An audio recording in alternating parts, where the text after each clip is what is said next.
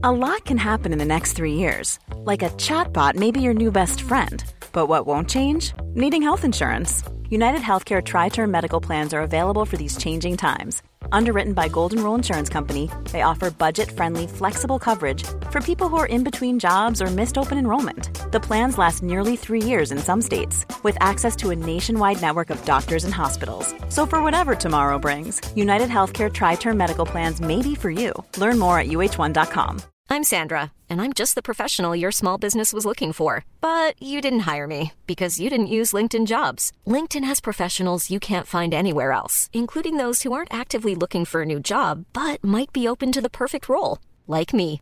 In a given month, over 70% of LinkedIn users don't visit other leading job sites. So if you're not looking on LinkedIn, you'll miss out on great candidates like Sandra. Start hiring professionals like a professional. Post your free job on linkedin.com/people today. This is Internet Marketing.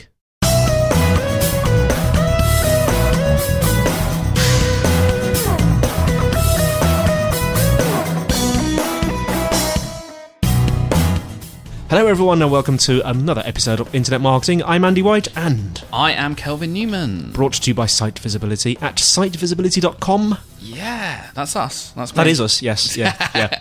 I had a bit too much momentum in my introduction. Sorry, was I kind of ruining your flow there? I think it was both of us. Okay. Anyway, what we're looking at today is email marketing, isn't it? Yeah, Part one. so I've got a bit of a two-parter episode coming up. So yeah, basically I know it's a topic that's actually like probably one of the most underrated aspects of digital marketing is email, particularly because it's really, really effective. But it's also kind of a little bit unloved, and I know that we haven't really covered it as a topic for probably a year or two. Well, hasn't email recently been more the subject of a bit of hatred, a bit of an email hunt going on? Well, yeah, I mean, I think the problem is everyone thinks, okay, well, because no one, or people are reading their email less and perhaps using social media more, that makes email less effective. Now, maybe that's a little bit of the case, but actually I think that email is still, significantly more effective than many of the marketing channels that people are doing. And you'll often face this decision, well, how do I, track and prove the ROI of my social media marketing or whatever it is, these new things that people are trying out, when actually with email you can do that. There's a history of that. There's,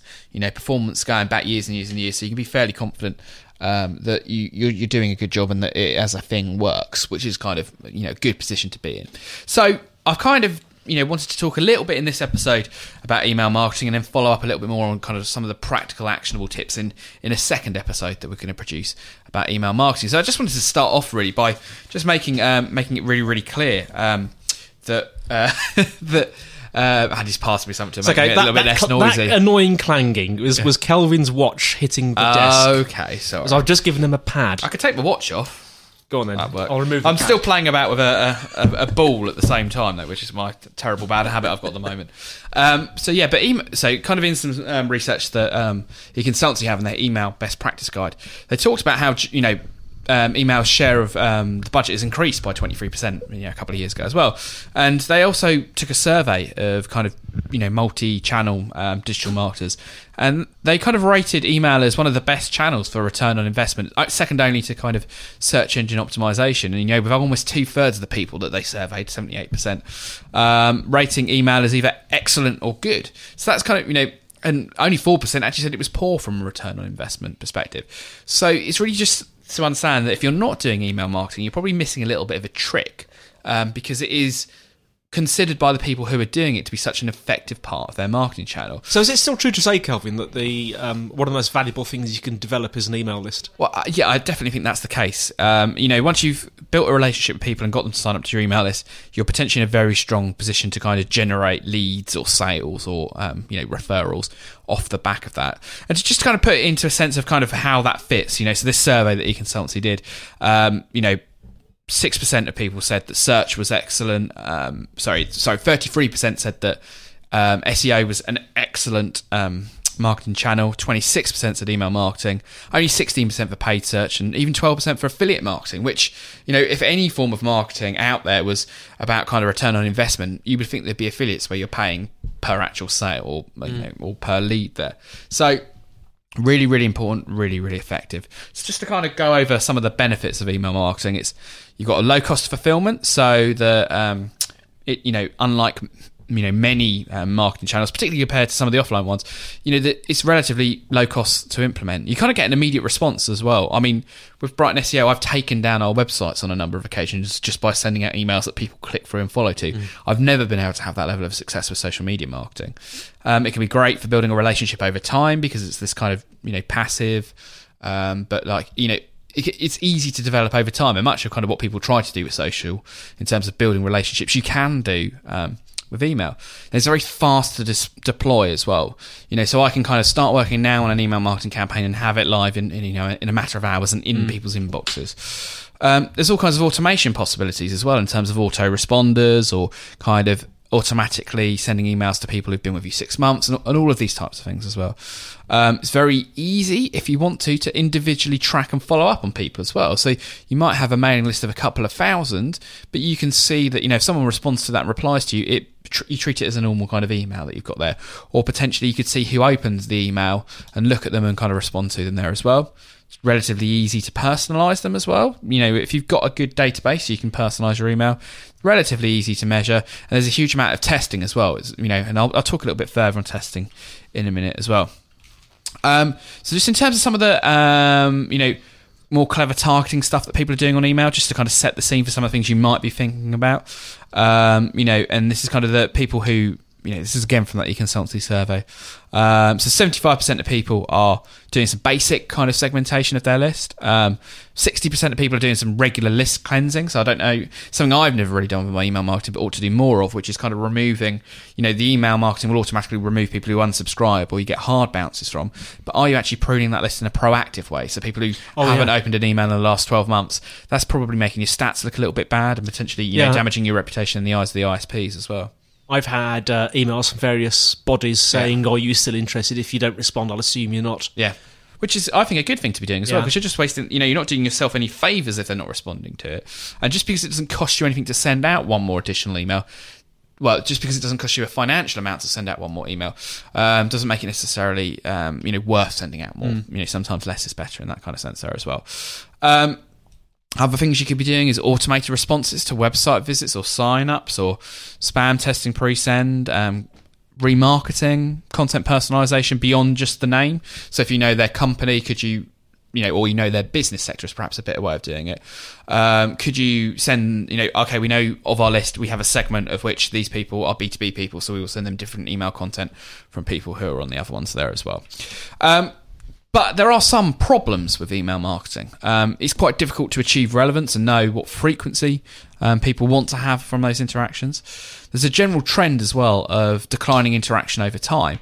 So, someone who signs up for your email list initially is going to kind of respond quite well to that, but there's an inevitable dropping off of that over time. So if your email list has been around for a period of time and you're not attracting new sign-ups to it, there is a danger that you're going to kind of, end up with no one still left to interact. Even if they are still subscribed, they're likely to open and interact from that as well. There's also the fact that you've got different audience preferences. So some people are not going to have a problem at all with having weekly emails. Other people are going to want them less frequently, or some people might even want them daily. It can often be difficult to master the tool functionality. So if you're using an email piece of software, it can be tricky to get your head around it. And a lot of them are constantly changing and updating their user interfaces, which is good because they're adding additional functionality. But there can be downsides to that as well, because if you're only doing a relatively small amount of email marketing, it can be quite a kind of training overhead to kind of keep yourself up to date with these tools if you're only sending out one email a month. There's always issues of data quality as well, about deliverability. Email and ISPs are getting more and more confident in terms of turning email down, and perhaps what you might have been able to get away with from an email marketing campaign previously isn't really the case. And just general design as well, it's not easy to produce something that is attractive that people look at. A couple of interesting trends as well about email marketing. So this is from HubSpot, who we're big fans of on the show.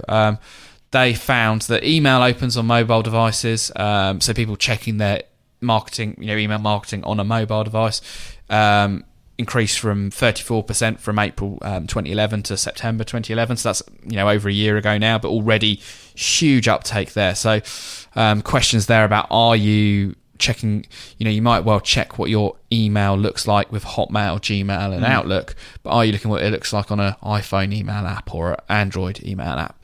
Are you, checking to make sure that it kind of, the layout works in those formats? Or even if you have checked it works, if they then click through to your site and end up on a page that isn't very mobile friendly, is that a missed opportunity when that is shooting up that what kind does of it look like on the new mini iPad? Yeah, a couple of other things to think about as well. Mobile email usage is lowest on a Monday, and desktop email usage is lowest on a Sunday.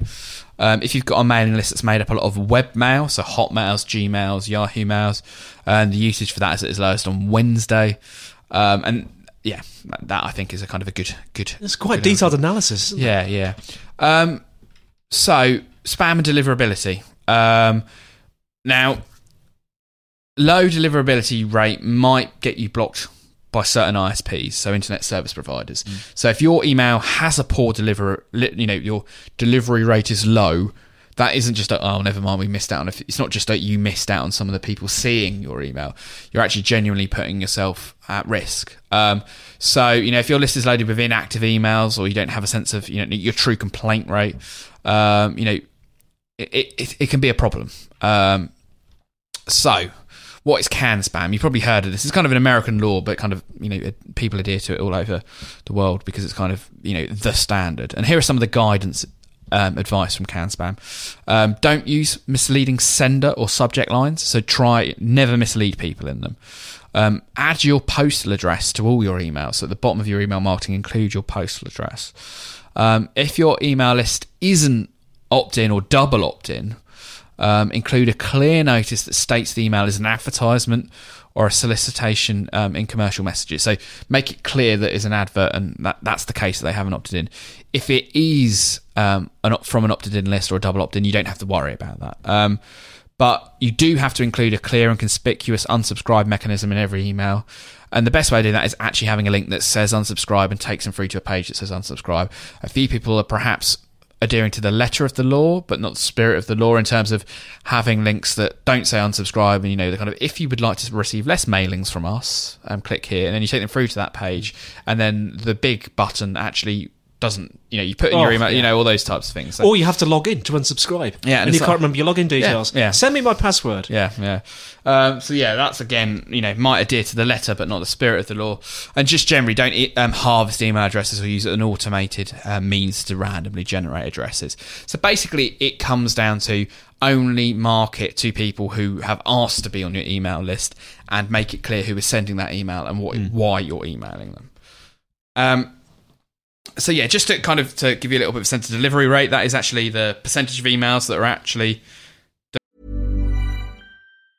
You should celebrate yourself every day, but some days you should celebrate with jewelry. Whether you want to commemorate an unforgettable moment or just bring some added sparkle to your collection, Blue Nile can offer you expert guidance and a wide assortment of jewelry of the highest quality at the best price. Go to BlueNile.com today and experience the ease and convenience of shopping Blue Nile, the original online jeweler since 1999. That's BlueNile.com. BlueNile.com. I'm Sandra, and I'm just the professional your small business was looking for. But you didn't hire me because you didn't use LinkedIn Jobs. LinkedIn has professionals you can't find anywhere else, including those who aren't actively looking for a new job, but might be open to the perfect role, like me.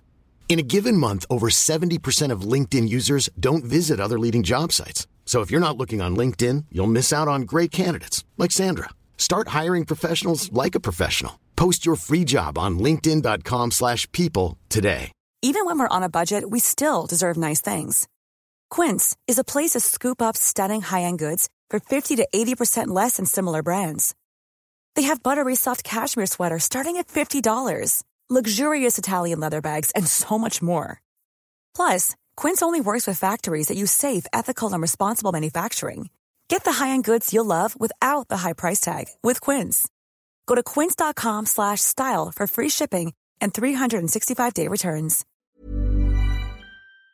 Delivered to recipients' inboxes, and it's a simple kind of calculation, subtracting the hard and soft bounces from the gross number of emails sent, and then dividing that number by the gross emails sent. So that's kind of how many of your emails actually hit someone's inbox. And that's kind of important, because if that delivery rate is too low, that means that your list is poor, which means that the ISPs might treat you badly. An interesting idea that a lot of people in the world of email marketing suggest is kind of this idea of warming up an IP address. So essentially, it's the gradual process that happens over time with the goal of establishing your reputation as a legitimate email sender in the eyes of internet service providers.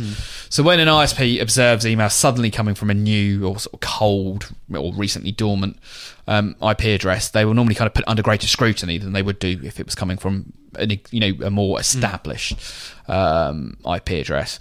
So, and since that the volume is perhaps one of the most telling factors in the eyes of ISP spam filters, you're probably best if you're starting out in email marketing, or you're kind of picking back up having not done it for a while. It's good to try and not just kind of instantly send out thousands of emails. And we're probably talking in the tens of and hundreds of thousands of emails rather than the couple of thousand, which I imagine most of our listeners would be dealing with. But it's just one to bear in mind as well.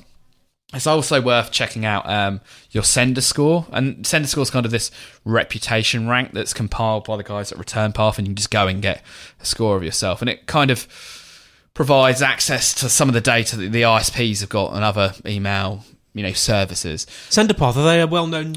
Return Path. Return Path. So yeah, they're kind of a well-known kind of, company within the space. And it kind of gives you a score, which provides you with information about, how you stand in comparison to other email senders, and sort of like how likely you are to hit that spam filter. Yeah. Which I think for most marketers is a really important thing to think about. So go and check your sender score. It's, Return Path, and we'll include a link to that in the show notes. It's also good to understand the difference as well between hard and soft bounces when you send your emails. So most of the email packages out there will give you a number of hard bounces, or a percentage of hard bounces and soft bounces. And that's basically a soft bounce is usually the result of kind of a temporary problem with a valid email address. So maybe their inbox is full, or their server was down, and it's been held up. And you don't normally get many of them in your normal email world, but if you're sending email, if you've got a big list, there's going to be people who are suffering from those problems. So they're counted as soft bounces, and they're people who didn't get your email, but potentially if you sent an email tomorrow, they might do. Hard bounces are more a kind of result of an invalid, closed, or non-existent email addresses, and no one's ever going to get those. So they're unrecoverable. Yeah. And that can happen because either someone signed up under a false one, you've bought some dodgy addresses that don't really exist, or the person just simply doesn't exist at that company. Now, most email packages just delete those hard bounces and they're removed from your list. But if you're continually getting a lot of these hard bounces every time, that's kind of a signal that the quality of your list perhaps isn't there. I've also kind of talked a bit about this idea of single and double opt-in. So I'll kind of talk about some of the different options there. So perhaps the old-fashioned way was kind of an opt-out way of building email. So maybe people fill in another form, and they'd have to unselect the button. It'd be a pre-checked box that automatically signed them up to an email list. That's known as opt-out. You then get single opt-in, which is essentially the same, but it's not checked previously. So they have to check the button on the registration form to opt in. You then get kind of confirmed opt-in, which is a little bit of a gap between the two. So that's similar to the opt-in one, but someone after they've signed up, you send them a thank you email thanking them, and then in that email give them the option to unsubscribe. Now, the best practice, and the one that I completely recommend everyone goes down the route of, is the double opt-in. So that's the same. So it's not a default. They must click to get added. Then that sends them an email that they've got to then click that email to subscribe. Now, it might seem like one of these ones where, okay, brilliant, Kelvin, I see that that's probably better for my list, but I prefer more people. Well, my logic is if the person can't be bothered to click on that first email, then perhaps actually they're not someone you really want on your list, because if they're not prepared to go to that relatively small amount of effort, are they really then going to read your emails, and are they then really going to actually click through and do what you want them to do? It's like a pre-filter, really, isn't it? Yeah. Just to finish off, some kind of advice on building a list. So to retain a lot of subscribers, companies, often send fewer emails, kind of thinking that reducing frequency might actually help them define engagement, and that rarity of emails means that they're kind of more special, right? You send less, that should help you in building your list. Well, actually, frequency of email doesn't often doesn't necessarily, rather than often, doesn't necessarily negatively impact retention. And that's kind of from HubSpot's Science of Email study that they've done. Well worth checking out. But, so you want to build your list. We'll have a clear value proposition on the page where you're trying to get people to sign up. So be clear what someone's going to get out of signing up for one of your email marketing letters, and try and make those email marketing that you're sending out more than just promotion. So could you, for example, offer tools and tips on how to run their businesses more effectively if you're in a B2B space, or similar tips if it's in a commercial space? Are you going to provide product updates from your company or special offers? And I think it's just really important to try and make sure your audience will know why they should subscribe. I think often people just say, subscribe to our email list for more news. You need more than that to try and get someone to sign up to it as well. And in terms of maintaining that list, you should be considering pruning bounces. So every time you mail a message, there's going to be some that bounce back, as I talked about. But if you've had a soft bounce report, kind of see, you might want to remove them from your list because, they're not reacting to you. And also, you might want to trim those who don't engage. A lot of people in email marketing say that if a subscriber hasn't opened your email in over a year, you should delete them, which, maybe a better option would be if they haven't opened your email in over a year, send them an email asking if they still want to be included, and then delete them if they don't respond to that. But that is kind of worth bearing in mind as well. There's a few other options out there if you don't already have a list. So you could rent a list. And again, in this case, what happens is the list doesn't necessarily transfer into your hands. You probably would never see the list. In most cases, they will have opted in. And you don't get an unlimited use of the list. Normally, you kind of have to pay to go through someone else's list. And the list owner includes unsubscribe options in every email and makes it clear, how it's going to work. And they kind of, ideally as well, if you're renting a list, you want the list owner to provide an explanation at the end of those emails about why they have subscribed to that list. It's also often good to have the list owner's name in the from. So rather than, although if I'm renting a list from someone else and, I'm trying to promote them to that people, you can often see better results if actually the person whose list his name is in there rather than the person who's doing the promoting.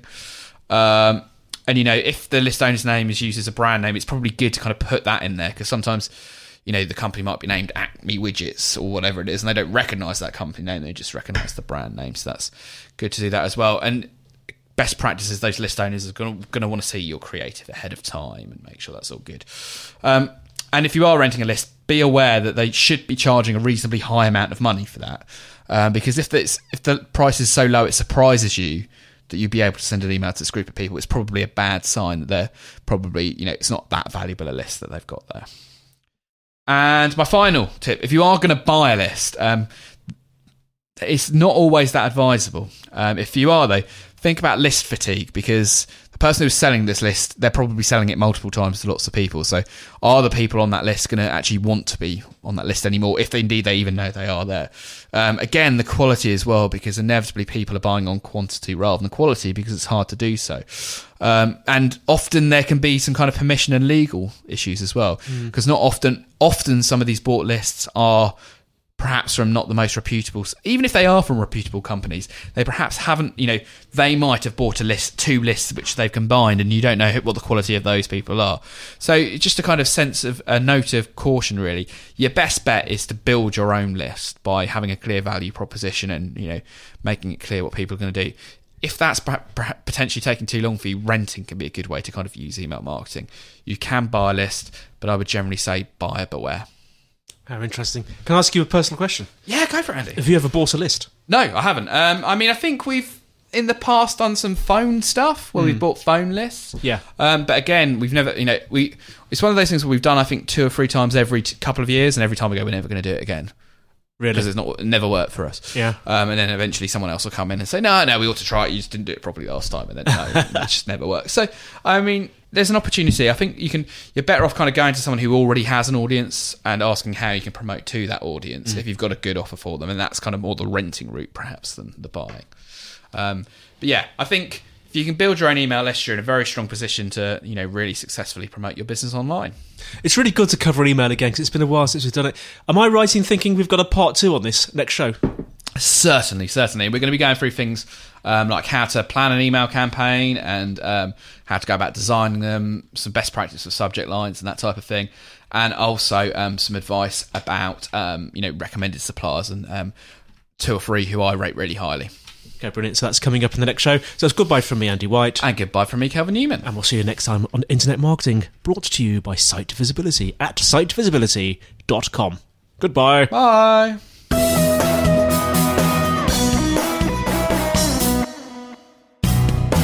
Well, that's it for today. Thank you so much for listening. You can find us on the internet at www.internetmarketingpodcast.org, where you'll find show notes, links, and instructions on how to subscribe. We would absolutely love to get feedback, comments, and questions from you. If you want to send an email, send it to kelvin.newman@sitevisibility.com. Also, feel free to comment on the website, and if you'd like to use our voice line number, if you're outside of the UK, it's +44 1273 256 150. If you're inside the UK, it's 01273 256 150. And you can leave a voice comment or question and we'll play it on the show. Also, we would absolutely be delighted if you would give us a rating on iTunes itself. Well, that's it for now. Andy White signing off until next week on Internet Marketing.